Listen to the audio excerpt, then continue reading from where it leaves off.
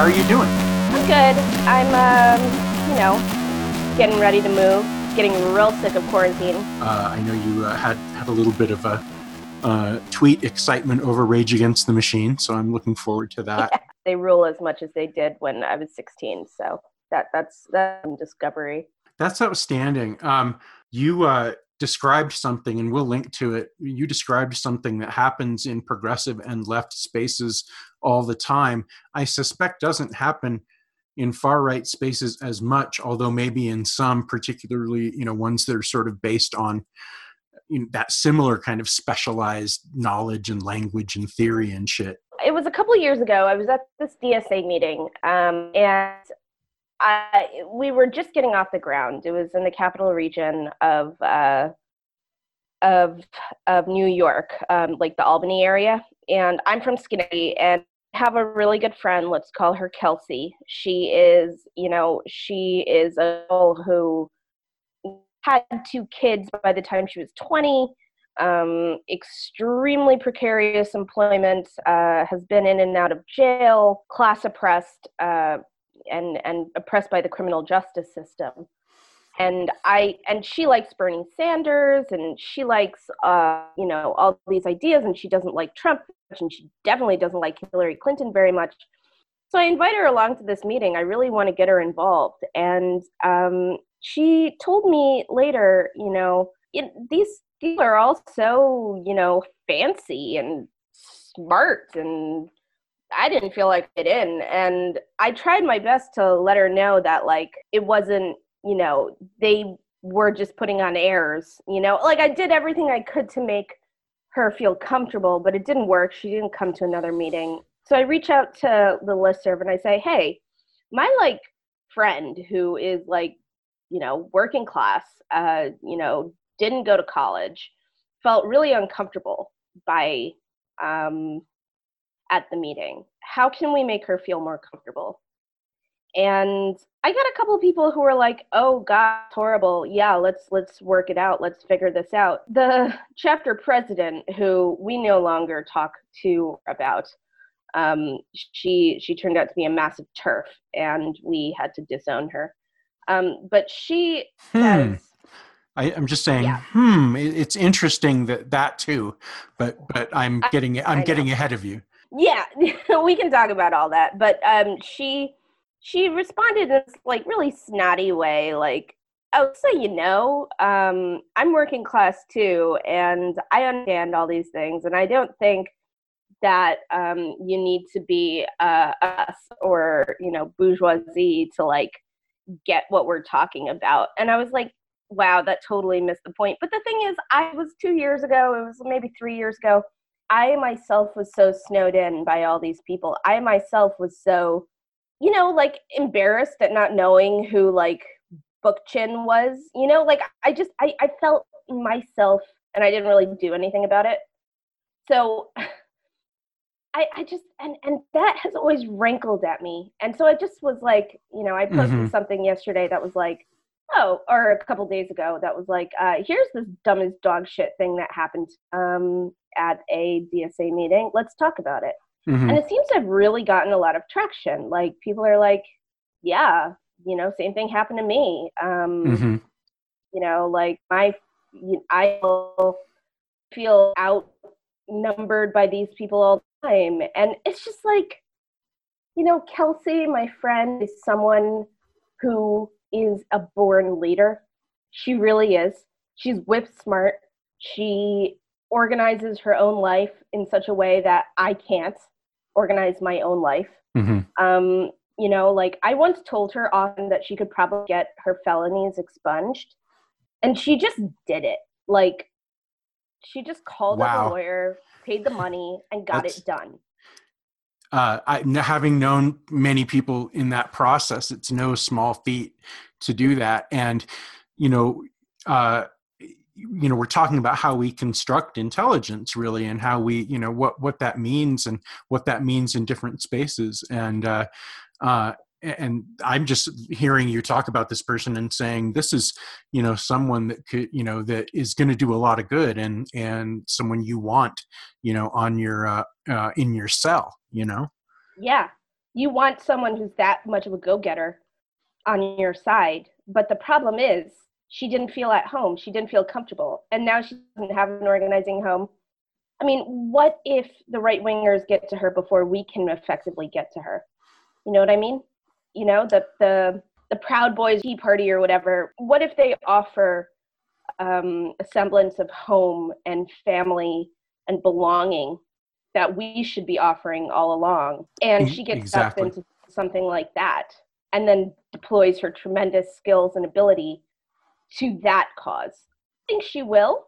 I hope she doesn't, but like, it's a possibility. And really what made this feel like a really nuanced kind of conversation was that, you know, you managed to acknowledge that we are all working class in these spaces, but that, you know, different folks are socialized differently. And I wonder how much also this has to do with organizing around, you know, sort of university communities versus not. Do you think that was a factor in this? I don't know anything about the, you know, the particular branch. Yeah, totally. It was, you know, like our branch, I love us, we rule, but we are a bunch of professors and adjuncts and, you know, there's a couple high school teachers, you know, like, and the reason they're poor is because they're in student debt. Right. I mean, they, you know, it has, you know, they're definitely poor and having been a product of that environment too, I've seen how the political spaces and other spaces that organize around, you know, with, you know, a lot of that maybe unreflective baggage. You know, like, we're all working class. We should all find some way to get along. You know, I'm moving home. I'm thinking about ways to radicalize people. And I'm thinking about, should I let people come to me, you know, advertise that I'm DSA and then let people come to me? Or should I go out into the community and hold workshops and hold conversations and get people, previously apolitical people, on board? And I think the latter way is the way to do it. I couldn't agree more. I think having forums, educational forums, you know, with something as innocuous as what is socialism, and, you know, even just sort of acknowledging that it's, you know, that it's a pretty broad term, and then you cast that wide net. But I think that, you know, the way in which you approach communicating with people is so important, which is really what your account here is all about. And so, you know, what experiences are those people going to have when they walk into a discussion? And are they going to feel like they're at a university lecture, or are they going to feel like, you know, something, you know, more open and accessible? And it has zero to do with IQ or intelligence or whatever those bullshit constructs are anyway. And you know, so much more to do with with good faith effort on the part of you know, the person, you know, who's introducing you to these ideas. So I actually struggle. I thought about this for a while, and I thought maybe, you know, like doing a coffee with comrades type, you know, educational discussion where we're all equals and we're all talking about the problems we have. And then we all explain how this is, you know, a constructed problem, constructed capitalism, and how socialism will solve it. Something like that could be useful. But I think best way to get people educated is to get them involved as at the same time as we get them to, you know, learn, they have to be doing something. So if we construct a campaign, you know, maybe like a rent control campaign, or and I frankly, I don't do this under quarantine conditions. So this will all have to wait until all this shit is over, which is scary because it might never be over. It's going to be different. You're still going to have to organize around rent as long as you're paying rent. Exactly. And so, you know, obviously it's going to be different, but yeah.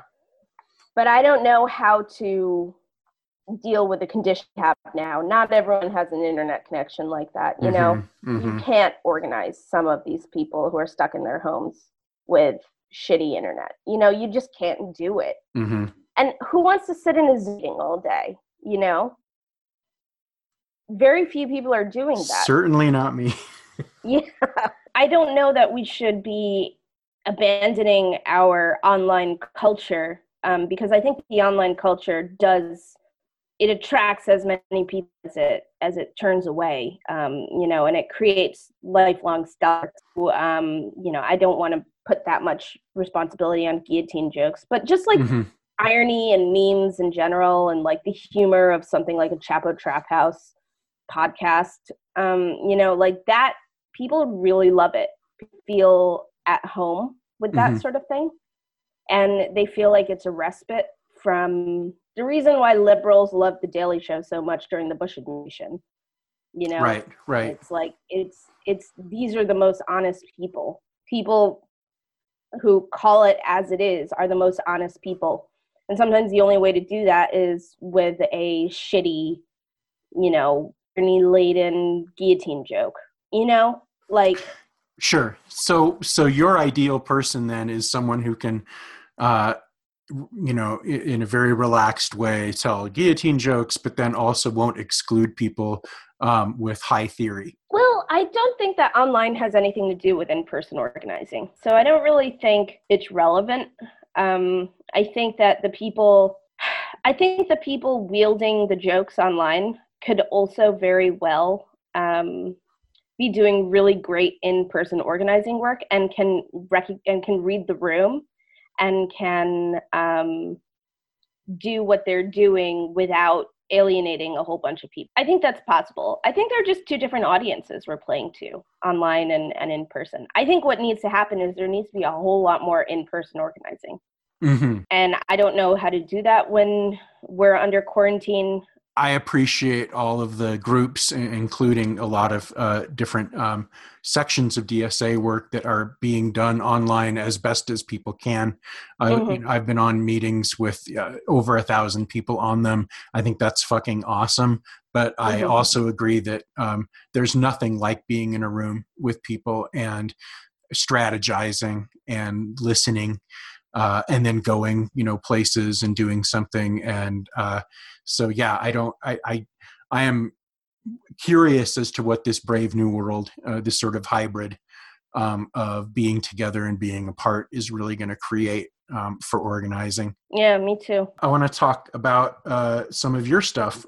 So you are on Twitter at ShutUpJaya, and you also have jayatime.substack.com. Yeah, it's Jayatime. It's my newsletter. I talk about everything from, you know, what's going on in my life to the pieces I'm working on to just original opinion journalism and some media criticism thrown in as well. I'm looking at this post. It's number 14 from April 14th about you interviewing a shit dumpster.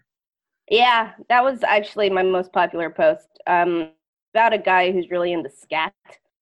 He's got a scat fetish. And I just, I talked to him on Twitter, and next thing you know, we're having this lovely, heartwarming, ridiculous conversation about why he likes what he likes. And it was actually really sweet and really heartwarming, and I encourage everyone to check it out. I think that that in order to, it feels like your approach to both politics and to your more esoteric kind of writing is one of a real openness and kind of willingness to. I don't want to, use the tired phrase "lean in," but you're definitely listening to a lot of different voices. It feels like in your stuff. Yeah, thank you so much. That's I think that's kind of what's happening. He's coming out pretty soon about leftist gun culture, and I spent a lot of time with anarchists wielding guns, and I think it just takes you just have to listen without judgment. they are very serious about what they do. They're often very trained with their guns. They train all the time. They know more about guns. Well, they know pretty much as much about their guns as any NRA member does. Yeah. I can't wait to see that. Anything else in the pipeline you want to talk about? I'm working on a lot of work about mutual aid right now. The eventual goal is a book, but I'm currently reaching out to anyone who's a mutual aid practitioner anywhere in the country to talk to them about the philosophy behind mutual aid and what we all think it means and how it might show us a path forward politically in the post-Bernie era. If that's you, hit me up. I'm at ShutUpJaya on Twitter. Definitely talk to me. I'm very interested to hear what you have to say. I'm subscribing right now to jayatime.substack.com. You should too.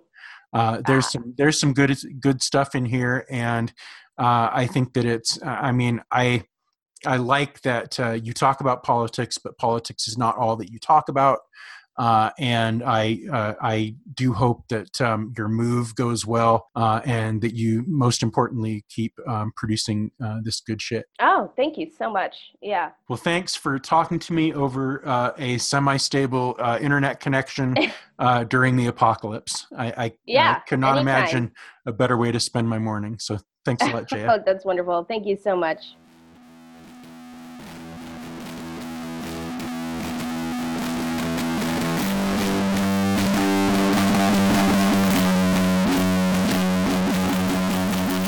Your support on patreon.com/solidarityhouse ensures that we can deliver this content to the public for free.